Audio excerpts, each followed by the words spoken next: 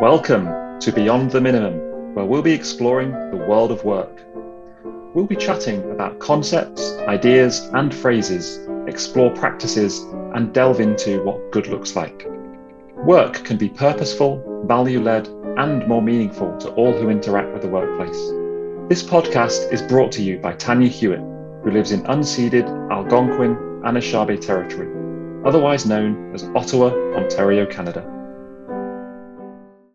Hi everyone, how are you doing? A while ago, I was listening to a podcast, as I listen to many different podcasts, and I can remember hearing a podcaster being rather contemplative regarding some feedback he was getting from his hosting site, I guess, and informing him that he doesn't have enough downloads, he doesn't have enough followers, and that he has to do something about that. And I remember him saying on his podcast, well, whatever it was, 11 people downloaded that episode.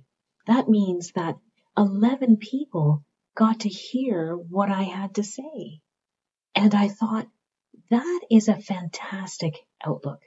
Instead of focusing on the raw numbers, maybe focus on the quality of the interaction of the people who did engage, because that might be a better metric by which to measure ourselves than the easy one of the number of downloads.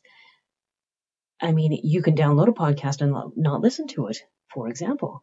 So that doesn't necessarily give you the same quality of information. So maybe we can start looking at what we're measuring and see if it's actually serving our needs. Today's episode is expanding our vocabulary. Hello everyone.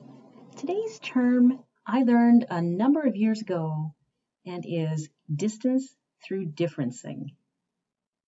I learned this term through Dr. Richard Cook.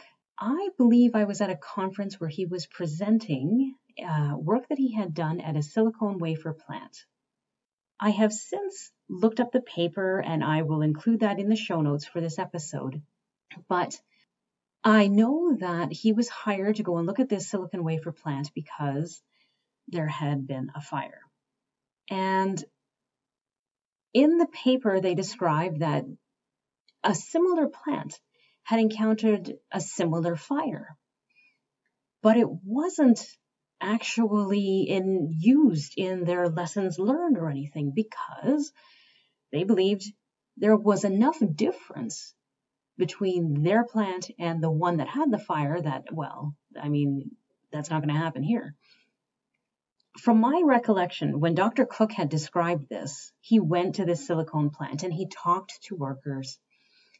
He talked to people who worked in the day shift, talked to them about their practices, fire protection included, and all the rest of the information he wanted to learn from how they did their work.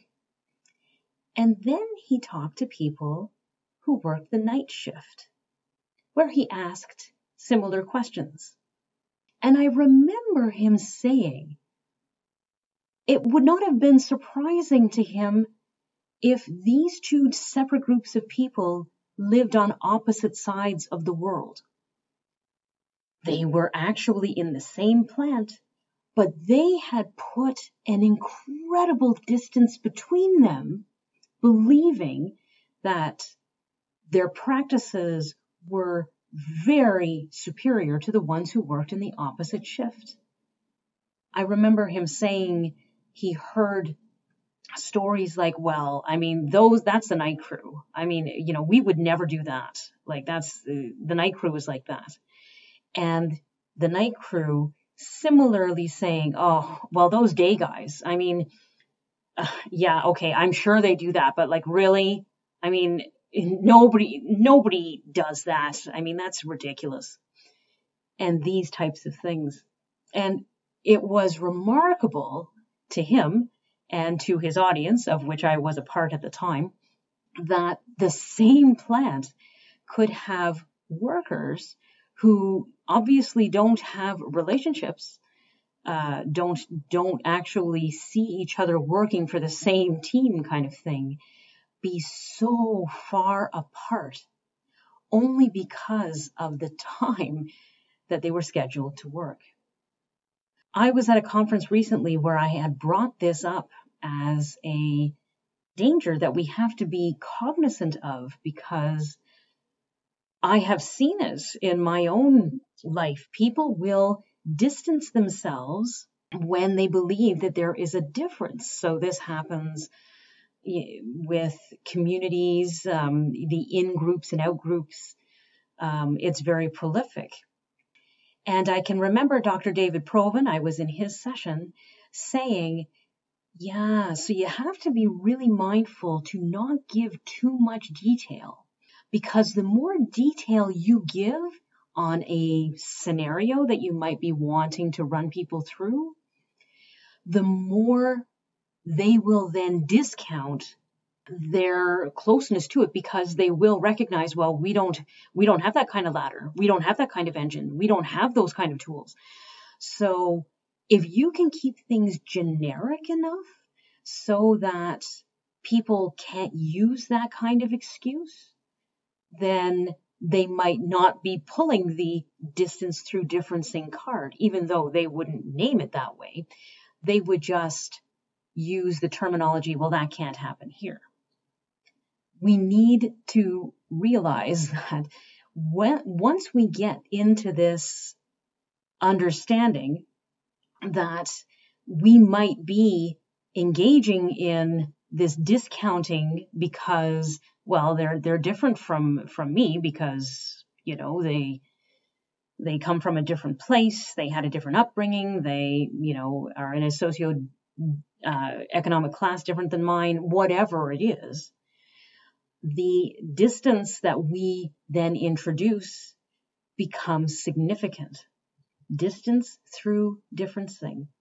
So I would challenge you, as you hear yourself say things similar to, well, that can't happen here, or they aren't like me because, and giving all these reasons, I would ask you to think about this term and wonder if actually you are engaging in this distance through differencing.